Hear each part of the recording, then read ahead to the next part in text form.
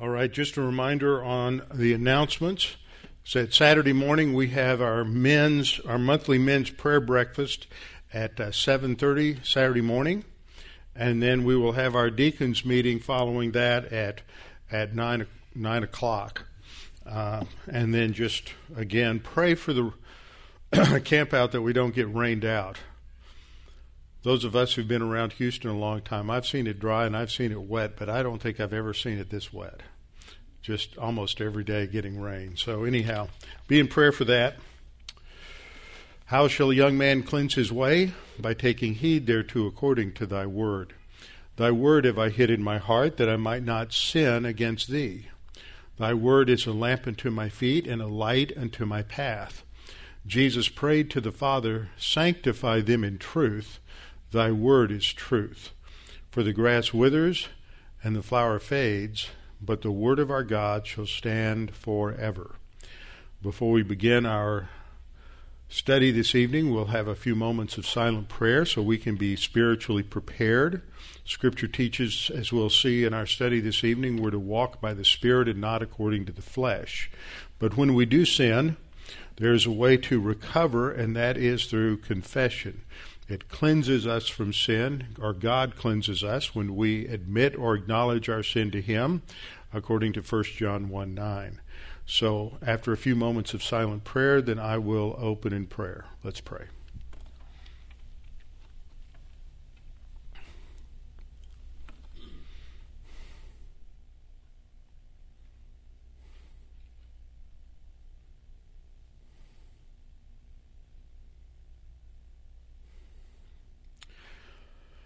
Our Father, it's a tremendous privilege that we have access to your throne of grace because you had a perfect plan of salvation, a plan that would completely and totally resolve the sin problem, that it would not be dependent upon anything that we do, but totally dependent upon the Lord Jesus Christ and his work on the cross, that there he bore in his own body on the tree our sin. And Father, by simply trusting in him and him alone, we have eternal life. Father, we're thankful that we have the privilege and the freedom still in this country to study your word. We recognize that there are numerous enemies, both internal and external, who seek to destroy these freedoms, who ultimately have as their goal the elimination of the teaching of your word. And Father, we pray that you would continue to raise up leaders in this nation who would alert us to these dangers, who would guide and direct us through these horrible times, and that we might have people who turn back to you and turn to your word. But if that fails to happen, if we're in a scenario such as the one Peter is addressing, we pray that we might be able to live through the fiery trial, trusting in you, enduring, persevering in our obedience, and that you might be glorified in everything that we do. And tonight, as we study, may we come to understand some of the essential issues in our own walk with you and our own spiritual life. We pray this in Christ's name. Amen. Open your Bibles with me to 1 Peter. 1 Peter, we are in 1 Peter chapter 2, and we are down studying about the sin nature and the problems with the sin nature in verses 11 and 12. So we're talking about the war against the soul, that we are involved in spiritual warfare.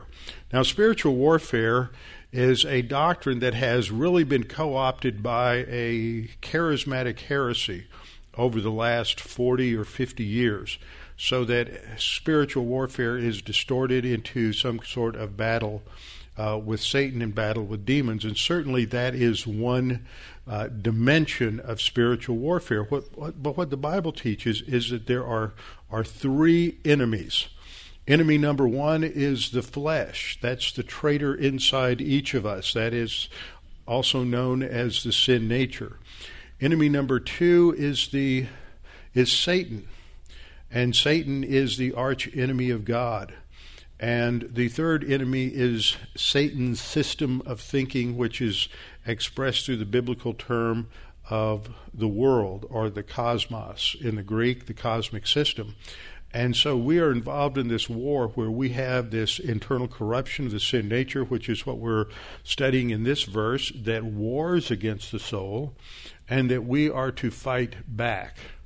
Problem with a lot of Christians is they have misunderstood the doctrine of grace, and they've run up a white flag of surrender because all I have to do is confess sin and I'm okay. And that is a distortion called licentiousness. But that's one trend of the sin nature, as we'll see. The other problem that Christians have is the problem of legalism.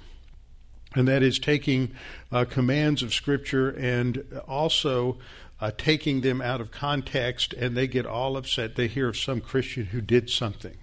And then all of a sudden they're like, and then they start telling somebody, you know what so-and-so did? Well, they've committed the sin of arrogance and the sin of gossip, and while they're judging some other Christian rather than dealing with their own particular sin and just letting God deal with whatever problems another believer has. So we're involved in this war, this spiritual war or cosmic conflict. And we started last time looking at it, and last time was 2 weeks ago, because we had the conference on Israel last week. So I want to just hit a couple of high points before we move forward in our study. Peter says, beloved, a common term, as we saw last time, of the writers of Scripture addressing Christians, not because they love them, but because God loves them. That term beloved means beloved of God. And they are beloved of God because they have trusted in Christ as Savior, and they have received the imputed righteousness of Christ, and the righteous God loves those who are His and in His family who possess righteousness. Beloved, I beg you as sojourners and pilgrims. And those terms also resonate, as I've pointed out, with the Jews who are in the diaspora. And as Peter points out at the beginning, he's talking to Jewish background believers who are scattered in Asia Minor. And the word there is diaspora, related to that scattering of the Jews that began with the fifth cycle of discipline in the northern kingdom in 722 and the southern kingdom, northern kingdom in 722, southern kingdom in 586 BC. So they're also citizens of heaven, like every believer in the church age, and we are living in a world that is not our home. I beg you, as sojourners and pilgrims, abstain from fleshly lusts which war against the soul, having your conduct honorable among the Gentiles, that when they speak against you as evildoers, they may, by your good works which they observe, glorify God in the day of visitation. Now, we have been studying this last time, and we needed to look at this term, the flesh, okay, and how it is used in Scripture. It refers to the flesh of a living creature, sort of in the terms of flesh and blood. It is also used to refer simply to the physical body as a synonym for the Greek word soma, which refers to the body. It's also used to refer to the material body in contrast to the immaterial nature. So that it's just talking about body versus, sometimes the word spirit is used, not in the technical sense of a human spirit, which we get at regeneration, but in the sense of the immaterial part of man. And then fourth, it is used to refer to the weakness, the corruption of sinful man, his capacity to sin, the nature of sin, the sinful passions and affections. And sometimes you get, so one of the things that I've seen seminary students get all wrapped around the axle on is, do we have a nature? And I always appreciated what Dr. Ryrie said, is this is a term, the word nature has a broad range of meanings and nuances. It simply refers to the believers, or in the human beings rather, capacity to disobey God, the capacity to sin. So these terms, fleshly or fleshy, which comes from the adjective or adverb sarkikos, which is that which pertains to the sin nature. That comes out of the sin nature, the desires and the lust patterns of the sin nature. So The Scripture uses the word flesh to describe this sinful capacity, the corruption which sin has brought. We are all corrupt. There was a psychological self-help book that came out back in the 70s by, I think it was Dwyer, who said, I'm okay and you're okay. And the trouble with that is that the Bible says, I'm not okay and neither are you. We are all spiritually dead. We are all corrupt. And this is so crucial to understand as we look at world affairs, as we look at leaders, this political season, is every leader is corrupt. Every person, even when we make a choice, if you're in a church and you're choosing between two men to be an elder or to be a pastor, they're both corrupt. Even if they're regenerate, they are both corrupt. We are always choosing the lesser of two evils when we're choosing between two fallen, corrupt human beings, even if they are saved by grace. So we fail to comprehend the profound significance of this doctrine. Theologically, it's called the doctrine of total depravity. And it doesn't mean that we're as bad as we could be. It means that every aspect of our being, the totality of the human being, has been corrupted by sin. Every aspect of our nature has come under the judgment of sin and corruption, so that all of our desires, thoughts, actions, and trends, which orient us away from God, and His righteousness are sin. Sin is a term that refers to one of the terms that's used in English, accurately reflects Hebrew usage, is the word trespass. We're violating something. The word trespass means you're violating some law or standard, and all sin is a violation of God's standard. It's not violating your neighbor's standard or your mother or father's standard or your husband or wife's standard. It's violating God's standard. So in that sense, we cannot sin against other human beings, no matter what we do. When David committed the sin of adultery with Bathsheba, then he tried to cover it up. And part of the way he tried to cover it up was by conspiring with his general to have her husband Uriah put into the thick of the battle so that he would be killed, which is what happened. So he is an accessory to murder. He is a conspirator to commit murder. When he confessed, he said, I sinned against Bathsheba. No. I sinned against Uriah. No. He said, I sinned against you and you only have I sinned. So we can only sin against God. We can't sin against other people in that sense. So sin is a violation of God's standards. Now, in this verse, we have this combination of terms. We have the adjective sarkikos, which modifies the noun epithemia for lust. So these are lusts showing that they derive from the flesh. That should be the definition there. That some of these definitions I get are a little off. Sarkikos means that which is of the flesh, that is, of the sin nature. So, and they war against the soul. That's this word stratuo, which is also used in Ephesians chapter 2, describing the strategies, the wiles of the devil. It has to do with these various tactics. So there's a war, there's a battle that goes on, and it's between your ears. You know, it's not this idea that the distorted view of spiritual warfare came up with, which we're doing battle with the devil. In a sense, we do, but the battle, spiritual warfare, takes place between the ears. It's a matter of living on the basis of truth, walking as God would have us to walk according to the Holy Spirit. And so this is a war against the soul. It is the attempt to destroy your soul.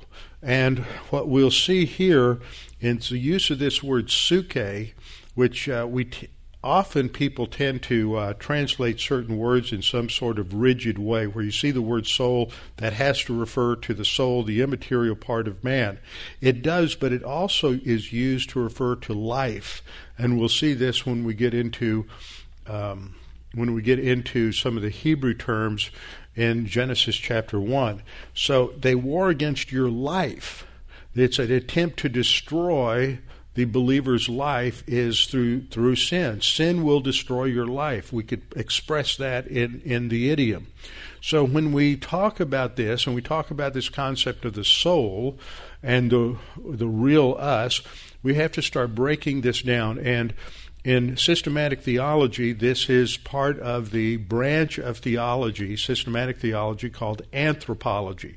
Now, many of you, if you've been to college or you've been to study sociology, you know that there is a discipline in sociology that is called anthropology, and it's the study, often it's related to archaeology, it's the study of the history of human beings, but it is independent of any divine revelation, so it's all based upon simple empiricism, and it often comes to wrong conclusions because there's not a divine viewpoint framework for understanding the nature of man, and that's what anthropology is. It's from the Greek word anthropos, meaning man, and mankind or human beings, and logos, meaning the study of something. So it's the study of human beings. So biblical anthropology is a study of what the Bible says makes a human being a human being.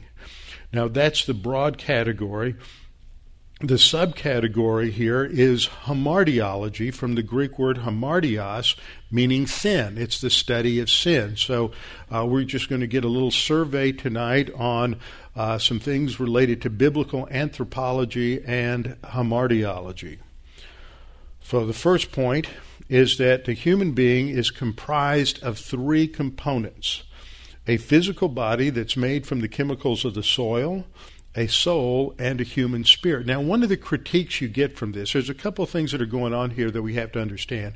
One is that when you talk about soul in the way I'll talk about soul, is you have this critique that comes along and says, well, that's a Platonic concept. That the early church imbibed of this, and that's not correct. And there's elements of that that's correct historically, but this comes from the Scripture. The Scripture clearly make certain distinctions about something called soul and something called spirit. And we have to investigate what the Scripture says about this. Now, a second thing that we need to understand to correct some misconceptions is that there are basically two views of understanding the makeup of a human being. There's only two views. One of these is the view that man has three parts, and those three parts are body, soul, and spirit, and that's called trichotomy. That's the technical term for it, which is just a word that means three parts, trichotomy. There's another view that's called dichotomy. This is a lesson I give everybody who goes to seminary, and I have to beat it into their head because so many of the people that I work with were taught wrongly. And then they start reading systematic theologies, and they get the right definition, and all of a sudden they're very confused. Trichotomy means three components: body, soul, and spirit. Even if you're spiritually dead, you still have three parts, you're just missing one. That's not dichotomy. Dichotomy does not refer to a spiritually dead person who only has a body and a soul. That is never how the term has been used in the history of theology. Dichotomy refers to a categorically different position than trichotomy, that man is only composed of a material part and an immaterial part. And all of the terms that you see, such as cardia for heart, pneuma for spirit, word for soul, suke for soul, kidneys for emotions, all these other terms, they're roughly synonymous. You can't categorize as simply body, soul, and spirit. Now, you can read Louis Berry Chafer, you can read Charles Ryrie, you can read Benjamin Warfield, you can read John Calvin, you can read Augustine, going back to the early 5th century BC, and they all use these terms the same way. trichotomy doesn't mean only the three parts once you're regenerated. It refers to the position that when Adam was created, he had three components, body, soul, and spirit. Even when he lost the spirit, when he died spiritually, we still believe there are only three parts, only one's missing. Now, you probably are confused, just like every seminary student I've taught for the last 30 years who was misinformed, ill-informed, and got the wrong definitions. But we have to be educated in terms of real theology and not something else. So the human being is comprised of these three components, and the Scripture makes it very clear. But we have to be careful how we understand the terms. So let's look at one verse. Hebrews 4:12 says that the Word of God is living and powerful and sharper than any two-edged sword, piercing even to the division of the soul and the spirit. Now, without going into the details of what this verse is like, I was talking about in other areas, it clearly indicates that the Word of God can make a distinction between soul and spirit. That can't be disputed here. Now, another verse that we see here, and the word there for division is the word merismos, which means a division or a partition, clearly showing that that at some level there's a distinction between the human soul and the human spirit. In 1 Corinthians 5:23, Paul writes, "Now may the God of peace himself sanctify you completely, and may your whole spirit, soul, and body be preserved blameless at the coming of our Lord Jesus Christ." There he clearly identifies three specific components that make up a regenerate human being. Because he's regenerate, he's spiritually alive, so he has a human spirit. Now, the way language works, the way we all use language, is that when we use words like soul and spirit, they're not always used as technical terms. When you read theology and you listen to some people, you'll listen to some people that say, well, like Dr. Ryrie. Dr. Ryrie took the view that man is only made up of a material part and immaterial part, and all these various terms just are basically synonyms for the same thing that describe the immaterial part. I don't agree with that, because these two verses can't be dealt with by that position. They clearly distinguish these three components that are there. And but when you have the word spirit, for example, sometimes we talk about the spirit as the human spirit, that which, and we'll see this in a little while, that which is gained or that which is lost when Adam sinned, and that which is reacquired in the new birth, in regeneration. But then you get into places in the Old Testament where you have passages that talk about the spirit of Pharaoh. Well, that's not talking about the human spirit. That's using the word spirit in a non-technical sense as just the immaterial part. So sometimes the words spirit and soul are used synonymously in Scripture. See, when Dr. Ryrie looks at the text and he sees all these places where they're used synonymously or interchangeably, he says, see, you can't make them technical. And my response is, well, they're not technical in those passages. They are technical in Hebrews 4:12 and 1 Thessalonians 5:23. So you have to recognize, see, people who've held the trichotomy view have too often tried to make the word spirit always mean human spirit, and the word soul always mean human soul. They don't. It's really clear that in a lot of passages they're used interchangeably, but not everyone. It's the exceptions that are important. And these are the two exceptions in 1 Thessalonians 5:23 and in Hebrews 4:12. The Word of God makes a distinction and a partition between the soul and spirit according to Hebrews 4:12. So we can't just pass by that as if it's not there.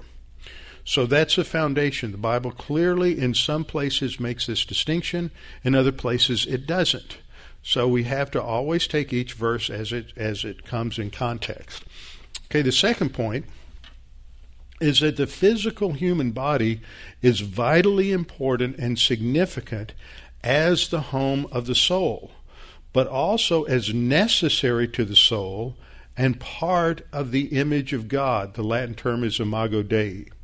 Now, this is another one of those important things, because in Platonism had the idea that the material world was somehow inherently corrupt.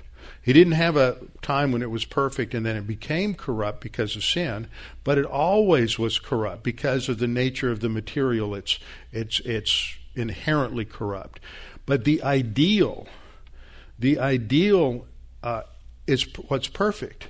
And so the ideal is more perfect than the material, so the material is overlooked, the material is insignificant, and in fact, in its worst forms, the material was inherently sinful. Okay, and this led to a lot of asceticism, other problems as well. So, what the Bible teaches is that the body is important, and it's not insignificant. There's no example anywhere in the Scripture of a soul existing apart from the body. But see, in Platonism, you had the pre-existence of the souls. So the body really isn't important to the expression of the soul. But in the Bible, we have a completely different view. A few weeks ago on Sunday morning, I went through Luke chapter 16, dealing with the Lazarus and the rich man and the story there. And just a reminder, what we have is that the story that Jesus taught, that when this beggar, this homeless man, Lazarus, who begs outside the gates of this wealthy man's home, that when he died, his soul is escorted to Abraham's bosom. And we wonder, well, he's separated from his physical body, so does he have some sort of body, or is he sort of like Casper the Ghost, or is he some sort of glowing protoplasm like you have in Ghostbusters or something like that? No, there's some sort of body there, because when the rich man later dies and shows up in torments, he begs Abraham to let... First of all, the text says that the rich man can see Lazarus. So that means he's got some sort of body, some sort of temporary interim body that allows the soul to interact with what's around him. He can remember what his life was before. He can see Lazarus, and he begs Abraham to let Lazarus put his finger... You got to have some sort of body, whether it's immaterial or whether it's temporary. It's not the resurrection body yet, but he can have a finger that he can put in the water and put it on the rich man's tongue. So there's some sort of interim body. My point is that the soul never exists without a body, because the soul can't see, hear, taste, touch, feel without a body. The soul is not, the body is not insignificance. That's paganism. That was a Platonic doctrine. So the emphasis in Scripture is that God shapes and forms this body, and it's intentional, and it's designed to be the highest form of expression for the human soul. We see the formation of the body as the first subpoint on point 2 in Genesis chapter 2, verse 7.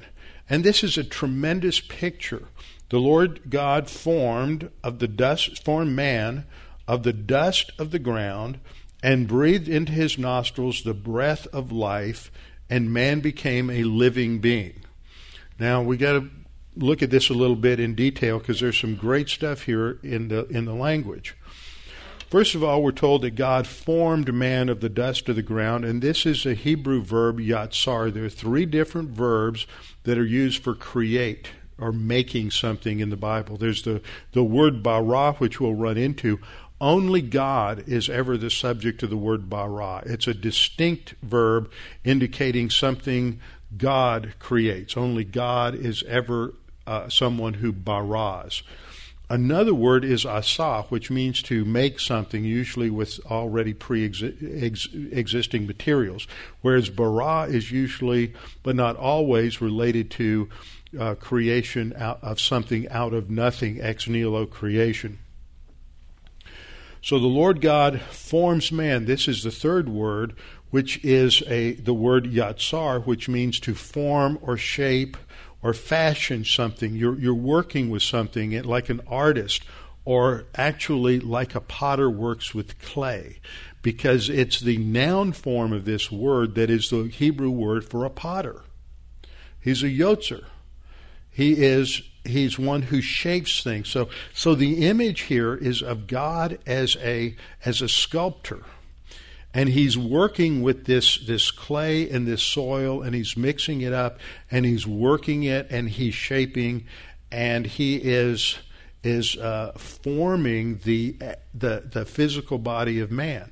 Now, what's important is later on in the Psalms, the Messiah is speaking and says, a body, saying to God, a body you have made for me. So that tells us that God is sitting here, God the Father is doing this shaping, and he's making this body, and he's thinking that one day the second person of the Trinity is going to be incarnated in this body, and so this body has got to be the best possible body that can be used to express the fullness of God. God didn't just, think about all the very interesting creatures that these Hollywood writers have developed in all of these different science fiction movies. Everything from Alien to, you can go back to the Warlocks. What was that? That was the old. I can't remember the name of the movie now. What? Time Machine. That's right. The old Time Machine movie. You had the Warlocks, and then you have all the different Star Wars and Star Trek creatures, and the Klingons and Romulans and Vulcans and all these different types of creatures. Some are hominoid looking, many of them are not. So you have all these strange creatures. God had an infinite array of shapes that he could have chosen. And he chose this shape because it was the best way to express who he was. He could not have chosen a better way. So he chose that. So the way we are made and shaped, that's why David says we are fearfully and wonderfully made. The physical body is significant, and it's important as the expression of the immaterial part of man, which is the image and likeness of God. So God is forming man out of the dust of the ground. Now we have various ways in which this word yatsar is used. In Isaiah 40:31, but now thus says the Lord who created you, O Jacob, bara. It's talking about something only God can do. Now who's being created here? Jacob. Is that talking about Jacob the individual, or is this talking about Israel as personified by the progenitor Jacob, the patriarch Jacob? It's talking about Israel. It's talking about God's forming the nation Israel. So he says God created them, and he who formed you. So God is the one who shapes Israel. That's how it's used here. Now this is interesting because the reason I point this out is in Jeremiah chapter 18, you have the potter and clay analogy. And a lot of times that is abused by people, especially Calvinists, who say that, see, the potter can make the clay however he wants to. But it's not a picture of an individual being shaped for salvation or for destruction. It's a picture of God shaping the nation Israel. The potter is God, and the clay in Jeremiah 18 is the nation Israel. It's not talking about individual salvation. It's not talking about predestination to heaven or predestination to eternal judgment. It's talking about God shaping the nation Israel for his own purposes. It's not talking about salvation or soteriology. Isaiah 29:16. The most uses of this verb are in Isaiah. It doesn't use this verb in Jeremiah 18. It just uses the noun for the potter. Isaiah 29:16, surely you have things turned around. Shall the potter, the yotzer, be esteemed as the clay? For shall the thing made say of him who made it, that's Asa, he did not make me? Or shall the thing formed say of him who formed it, he has no understanding? Again, he's really talking about Israel here. So the body's formed. And it's formed from the dust of the ground. And this is the word afar in the Hebrew, which means dust or earth. It can mean ground. It can mean some other things. But God is working with the chemicals of the soil. That's why you can take the human body, and at different times people have said, well, a body's worth about 65 cents if you break down the chemicals. With inflation, it's probably worth $65 now. But this is what's going. God is shaping from the physical body from already existing materials. And our bodies come from the soil, so it's going to break down that way, from ashes to ashes and dust to dust. But we see this reference many times later in Scripture. So as we go from Genesis and Job, the oldest book of the Bible, all the way through the New Testament, each book reaffirms the fact that our physical human body is just a temporary home for our soul, and it's made from the soil. Job 4:19, how much more those who dwell in houses of clay. That's our physical body. Now, it's interesting to see how this is used through the Scripture. There he references our bodies are houses of clay. Job 10, verse 9, remember, I pray that you have made me like clay. Job is talking to God. Because I'm made of clay, I'm not eternal. I'm finite. And then he says, and will you turn me into dust again? So dust and clay are used as synonyms. In Isaiah 45:9, woe to him who strives with his maker. Let the potsherd strive with the potsherds of the earth. Shall the clay say to him who forms it? See, again, using that potter clay analogy. And then we get into one of my favorite passages in 2 Corinthians 4 and 2 Corinthians 5. We have this treasure in earthen vessels. And so this is talking about our physical body. And if you, I'm just going to flip to it quickly. 2 Corinthians chapter 5 is one of my favorite passages. I often read it at funeral services, and it is it borrows from this same imagery. Paul says, for we know that if our earthly house, this tent, so there he describes the house as being that from the earth or from the soil. We know that if our earthly house, this tent, is destroyed, we have a building from God. So if this physical body is destroyed, then it's replaced immediately with a building from God. The soul is not left without a house. It's just going to change up the kind of house. We have a building from God, a house not made with hands, eternal in the heavens. For in this, that is, in this earthly house, we groan, earnestly desiring to be clothed with our habitation, which is from heaven. If indeed, having been clothed, we shall not be found naked, for we who are in this tent groan, being burdened, not because we want to be unclothed, but further clothed, that mortality may be swallowed up by life. Okay, so this imagery of the fact that we're in this our body's in this temporary house, but that just because it's temporary doesn't mean it's insignificant. It's important.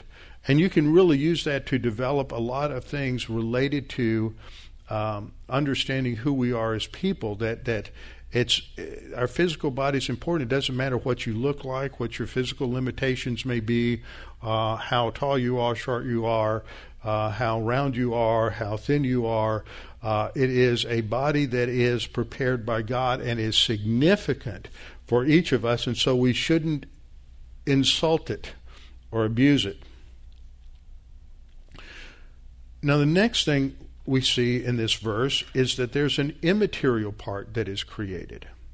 So you have the physical part that is formed or fashioned from already existing materials. Now, one thing I didn't bring out, but I wanted to point out, when God is messing around there, as it were, anthropomorphically, getting his fingers dirty in the soil as he's making and shaping and forming that first body, where did that material come from?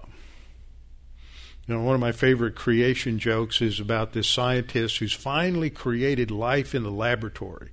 And he is so full of himself and so full of his arrogance and how great he is. He challenges God and says, God, we don't need you anymore. We can make life, and I'll challenge you to a contest to prove just how great we are.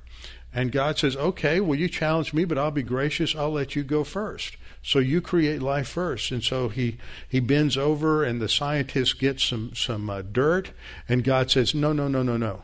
You have to make your own dirt. That's what's going on here, is that God has already made the dirt. So when God made the dirt, God's thinking, I'm going to be using this dirt to make a body, and I'm going to be using that body to incarnate the second person of the Trinity. Now, you just figured that out, but God knew it all from eternity past. He's smart like that.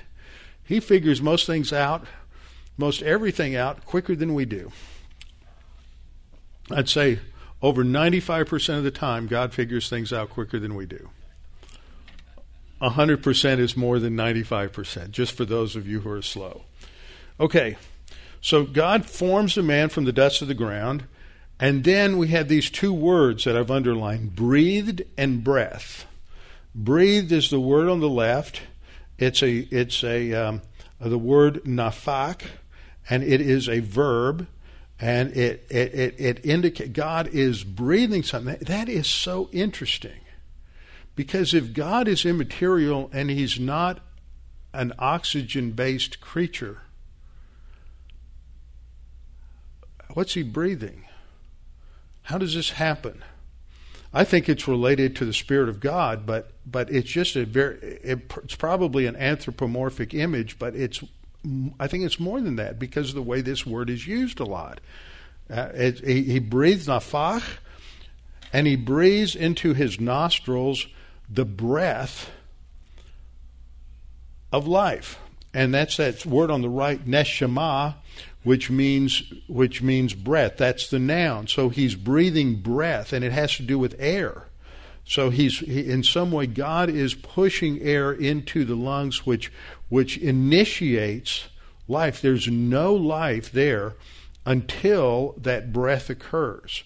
And I think that's when real human life begins, is full human life begins when that breath comes. And it's described as a breath of life. This is the whole phrase, neshama haya. And the word therefore is life. And it's in the plural. Now, I've underlined the word plural here in the chart because it's translated as a singular. And you may have heard somebody say, well, this should be translated breath of lives. No. If you look this up in any standard Hebrew grammar, you will learn that plural nouns in Hebrew do not always mean plural entities. That often in Hebrew, because of they're expressing something in an intensified or amplified state, or stressing its significance, it will put a word in the plural, not because there's more than one of them, but because it's emphasizing its significance. It's called a plural of amplification or a plural of intensification. Now we have a parallel type of statement in Job 33 verse 4, where Job says the breath, the neshama, same word, the neshama of the Almighty gives life, but it's a singular noun. It's the same noun, but it's singular. Now some people have tried to say, well, that's talking about spiritual life versus soul life. That's so foreign to the concept, because when Job says this in Job 33:4, he's a believer, he's regenerate, so he would have soul life and spiritual life if there are two lives. It just, the point I'm making is this is the nuance, the idiom of Hebrew and how Hebrew works. Just because it's in the plural doesn't mean there's more than one thing. There are a lot of languages who have similar types of things. So this is the dynamic. First of all, God is creating the material part of man from the material creation. Then he creates from himself the immaterial part of man. And the immaterial part, as we'll see, is composed of something called soul and something called spirit. The soul is that which allows a human being to interact with God's creation, and the spirit is that which allows the soul to interact with God.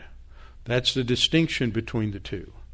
So that when a person dies spiritually and that human spirit either disappears or is no longer functional, then he can't relate to God, he can only relate to creation. But when we trust in Christ and God gives us new life and we're regenerated or born again, that word born again means something that wasn't there is now coming into existence.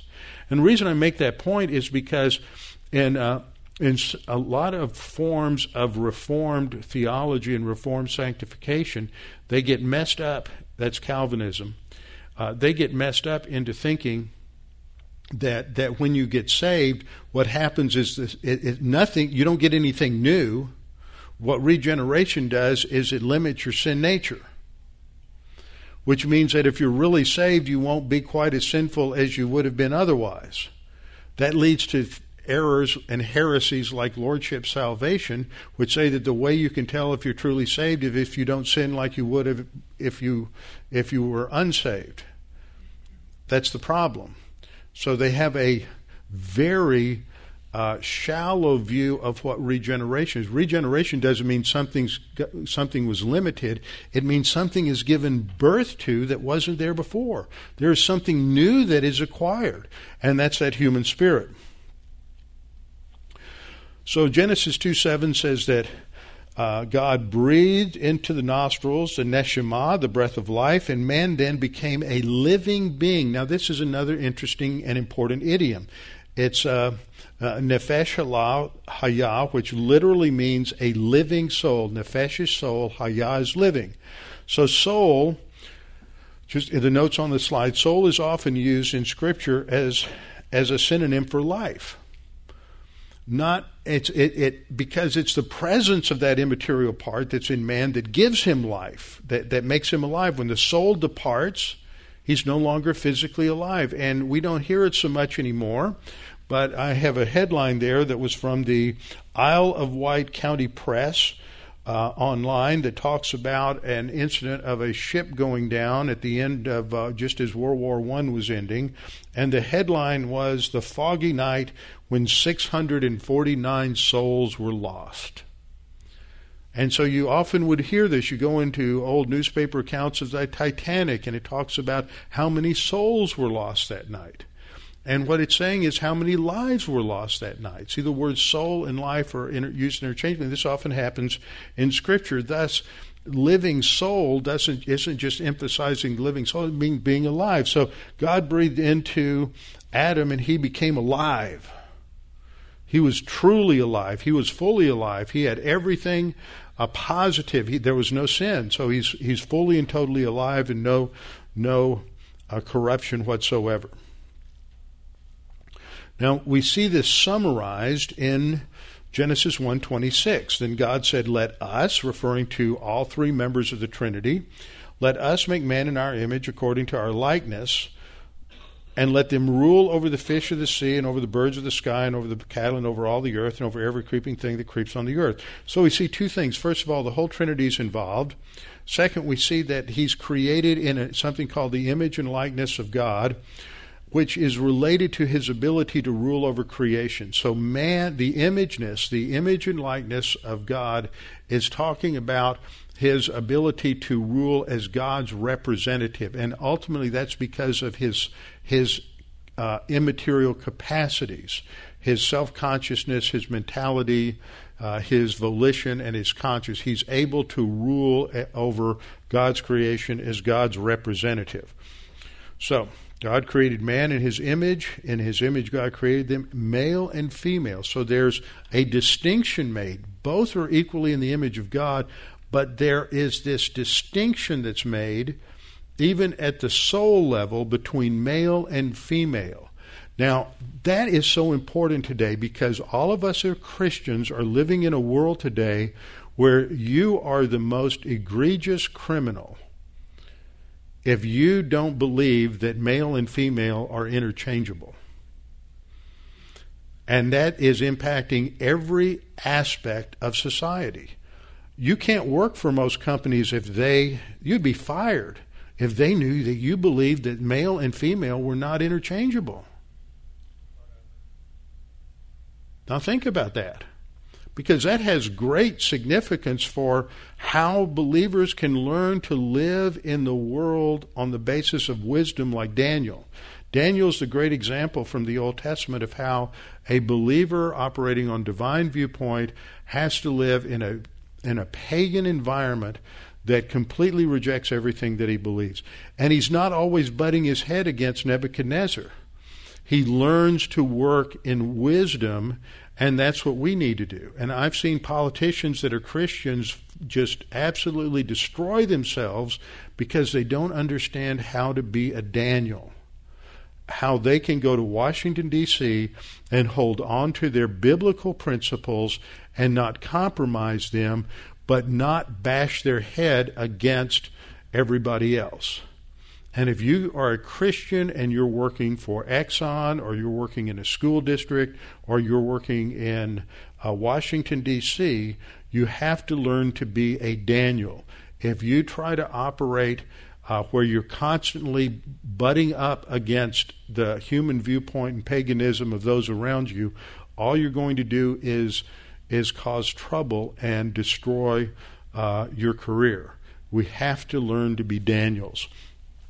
And this is in one area of them. We believe that men and women are inherently different. It's not just physiological, it is also psychological, biblical psychology. Now, here's how we're made up, just to put it in a graphic and visualize it.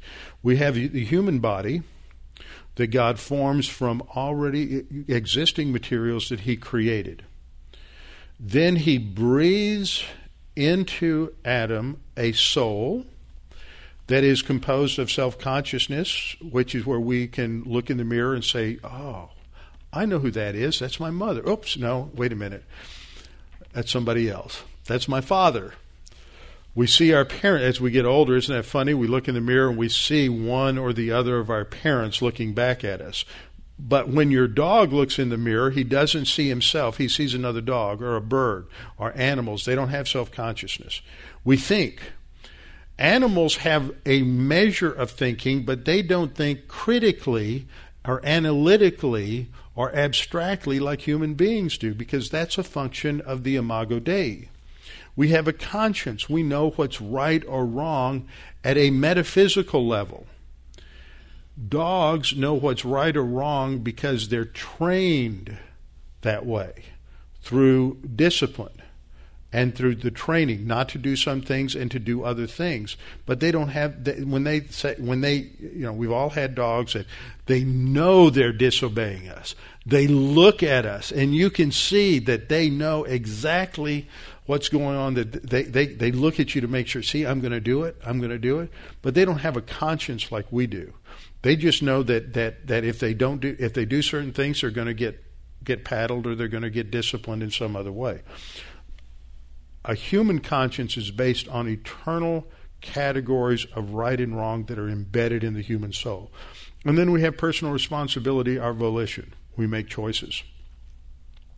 But there was another dimension to this that Adam had, what we call the human spirit, which is that immaterial element that intersected and interfaced with the different elements of the soul to enable the human soul to relate to God, so that his thinking was oriented to God. His self-consciousness was related to his God consciousness. His conscience was related to eternal absolutes, and his volition was oriented to doing what God wanted him to do. But what happened is that when Adam sinned, he died spiritually. He lost something. Whether it just became non-functional or whether it actually left him, we don't know. I think his descendants were born without it. But one way or the other, it's non-functional, and he acquires a sin nature that corrupts the entire soul and he's spiritually dead because he cannot relate to God. He is spiritually separated from God. So we have a human body, but there's no human spirit anymore. It's gone. We're just left. So he's spiritually dead. He still moves around as if he's alive, but he's not. He's the walking dead. Every human being is a spiritual zombie. We are born spiritual zombies, and we're spiritually dead, and we're involved in a zombie war. I think we could work with that a little bit, maybe come up with a new illustration.